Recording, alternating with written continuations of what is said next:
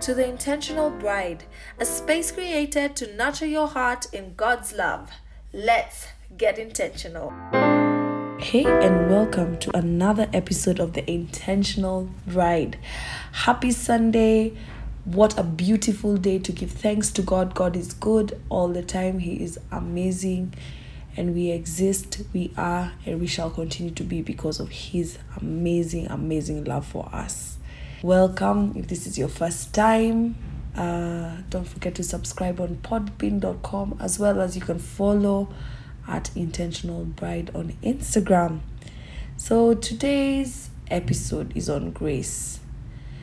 Grace is God's unmerited favor on our lives, and I want to start a maybe 2-part series or 3-part series on grace versus different aspects in our life. And in this particular episode, I want to speak on grace versus sin. And what does grace say for us in the middle of our weaknesses? What does grace say for us when we are not perfect? What does grace say for us when we are struggling to do what is right? And even if we're giving it our all, we keep messing up over and over again. What does grace say for you, who has tried your best to be faithful in your walk? Or you're not even asking for much. You just want to have a relationship with God, but every day you wake up and you're just like, you be messing up day in, day out, and you're like, you know what, there isn't room for me in this religious space. There's no room for me in this Christian walk. And maybe you go to church, and on that particular Sunday the word is so heavy and it convicts you, and you're like, I've been struggling with this my whole life. I've been struggling with this the last 6 months. I've been struggling with this the last 2 days. And the pastor has spoken the way he's spoken, and then it feels like there's no space for you. So what does grace say for you? When God created the world, I imagine, and He put Adam and Eve in that situation, and they went ahead and they ate the fruit of good and evil, and they now are aware on what's right and was not wrong. From that very point, the nature of who we are pretty much became destined to be unfaithful to God. And we see this through the Old Testament. On the many instances God came through for the children of Israel, and then many times they went ahead and fell back into sin.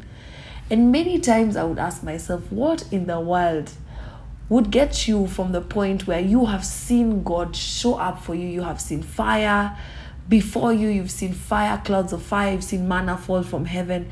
You've seen the very essence of God's power manifested before your eyes, but still you got drawn back into a life of sin. What kind of ungrateful child would you be? But God knew that subjecting people to a life of law and rules and regulations was pretty much setting them up for failure. And so He sent His Son. And His Son then died on the cross for us and absorbed all our punishment. He absorbed all our iniquities.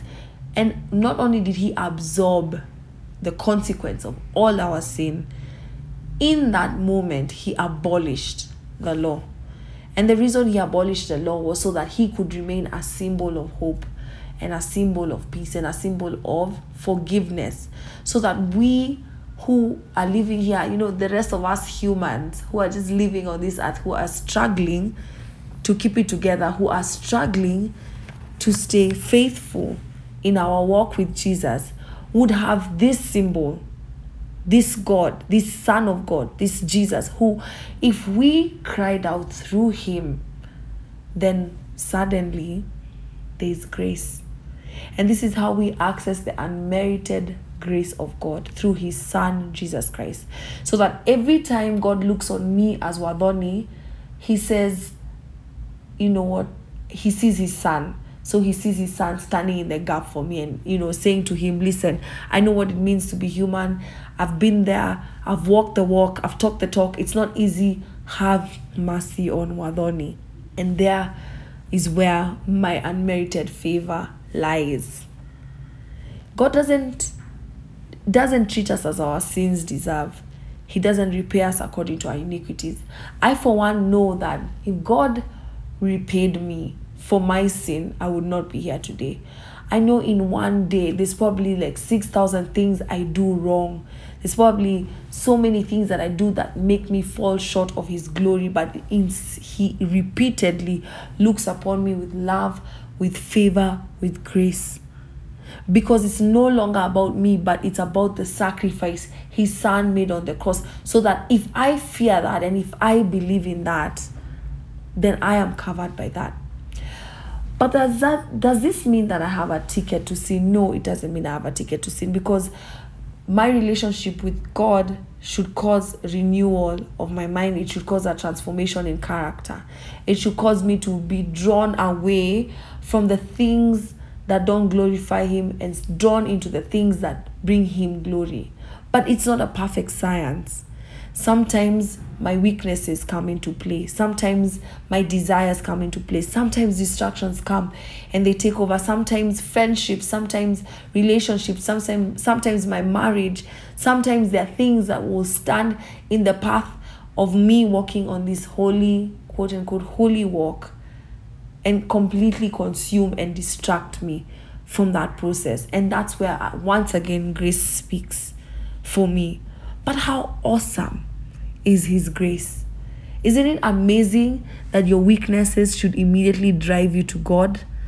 On one hand, where you're struggling, be it with pornography, be it with masturbation, be it with immorality, be it with fornication, whatever it is you're struggling with, on this side, God is so consumed and interested in you. But because of this left hand, the things that you're doing, the immediate instinct would be to hide and say, God, I cannot come into your presence today. Yesterday I was so high. I literally have no right to come and say, Father, in the name of Jesus. But on this other hand, that is exactly what you should be doing. You should be coming into his presence and saying, you know what, Father, in the name of Jesus, so that he actually hears you. You go before his presence with Jesus standing between the two of you and you say, God, I need help. That is not the time to hide. That is not the time to feel less than. That's not the time to listen to the lies that the devil will be spewing in your ears, that you're not enough. You don't deserve to be speaking to people. You don't deserve to be having a podcast. For the few people that listen to you, they don't deserve to listen because you're messing up. It's not about that. It's about my consistent running to God so that he can consistently pour out his love, pour out more and more grace over my life until I get it right. I have the rest of my life to do this thing. I have the rest of my life to live. I am not perfect. I will sin every other day, if not every day. I will mess up. Before I understood grace, I would go through a season where I wouldn't do the best. I would be messing up. Then I would become super religious. Or super like, oh God, it's just me and you, and have this rigid lifestyle, and I would condemn my sin and I would condemn myself against that sin, and I would take extreme measures. So if it's a friend, I remove myself. If it's whatever it is, I'd remove myself. So I'm not learning from the situation. I quickly remove myself and have nothing to do with that person, nothing to do with that situation, and then live this holier than thou life, waiting for God to reward my effort. But it is until recently God looked at me and he was like, daughter, it's not about that. It's about you acknowledging that you are weak, you are imperfect, you are less than, you will mess up, you will do the most, but above all else, God, at the end of the day, is looking to you to run back to him and say, help. I wonder which one of you, at least those of you who are parents, if you had a child and they messed up really bad, but if they came and held onto you and said, Mom or Dad, I'm really, really sorry. I'm really sorry. I'm sorry I broke the TV. Please forgive me. In that moment, would you, say, get out of my sight, you're no longer my son? Or would you be like, it doesn't matter, I don't care, are you okay? Did you get hurt? Of course you discipline, but did you get hurt? Did anything happen? Are you okay? And that's the love that my Heavenly Father has for you and for me. So this is just not me coming up with this scripture. So, but I want to encourage you before I read the scripture, keep running to God for forgiveness. Keep running to God. Never get tired. Even if you pray today, now in this moment, for forgiveness, God forgive me, I just lied to someone, help me not lie again. And the next sentence that comes out of your mouth is another lie. Just keep running to God for that situation. He will never get tired of you. You're the one who gets tired of yourself. He will never get tired of you. Psalms 103, 10 to 11 says, He does not treat us as our sins deserve or repay us according to our iniquities. For as high as the heavens are above the earth, so great is his love for those who fear him. 1 John 9, if we confess our sins, he is faithful and just to forgive us our sins and cleanse us from all unrighteousness. Listen, if you're faithful to confess your sins, he is faithful to forgive you and cleanse you. It doesn't stop at forgiveness. It stops at it also in addition cleanses. So every time you go into his presence and you say, imagine I messed up. I did something wrong. Not only does he forgive, he forgives and he cleanses. Isn't that just grace? Romans 5:20, now the law came to increase the trespass, but where sin increased, grace abounded all the more. So God, like I said, he figured out the law is a mess. He came to increase your trespass. So the law just increases the fact that you're wrong. But where sin increases, grace abounds. So sin is increasing, but grace is abounding. So sin increases and grace abounds. So grace abounds. Grace surrounds the sin so that it's contained. God contains it for you so that you can learn to overcome it. So it's like a teachable moment. So you for instance, you have a knife, you're cutting up your carrots, you cut your hand. You have your parent or whoever come through, apply a bandage, tell you to be careful next time, but still hand you over the same knife, but now it's contained. So you're aware on the damage it can do. Your parent has instructed you on how to cut. So then you wield the same weapon and you do a better job. In the same way, sin increases, but grace abounds because the sin is there. The sin is never going to go away. Sin is something that's part of us as long as we're on this earth. But his grace abounds. It contains it. It bandages it.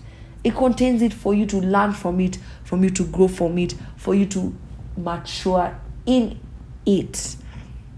And lastly, Psalms 103 verse 12, as far as the east from the west, so far has he removed our transgressions from us. I want to close with that scripture. Psalms 103, as far as the east is from the west, so far has he removed your transgressions from you. I want you to know the heart of your Father. Yes, he hates sin. Yes, he cannot stand sin. But what he cannot stand more is our lost soul. And your soul is by far the most important thing to him. And he is not interested in losing you. He's not interested in losing the generations that will come from you. He's not interested in your religion. He's not interested in your background. Oh God, but my mom was like this and so I'm like this, or my father was like. He's not interested in all of that.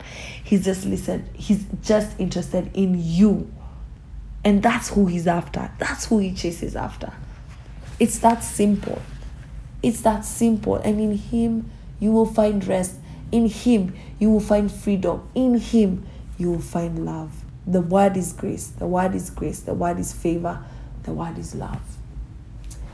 Thank you for tuning in, and I hope you can make this space a home for your heart.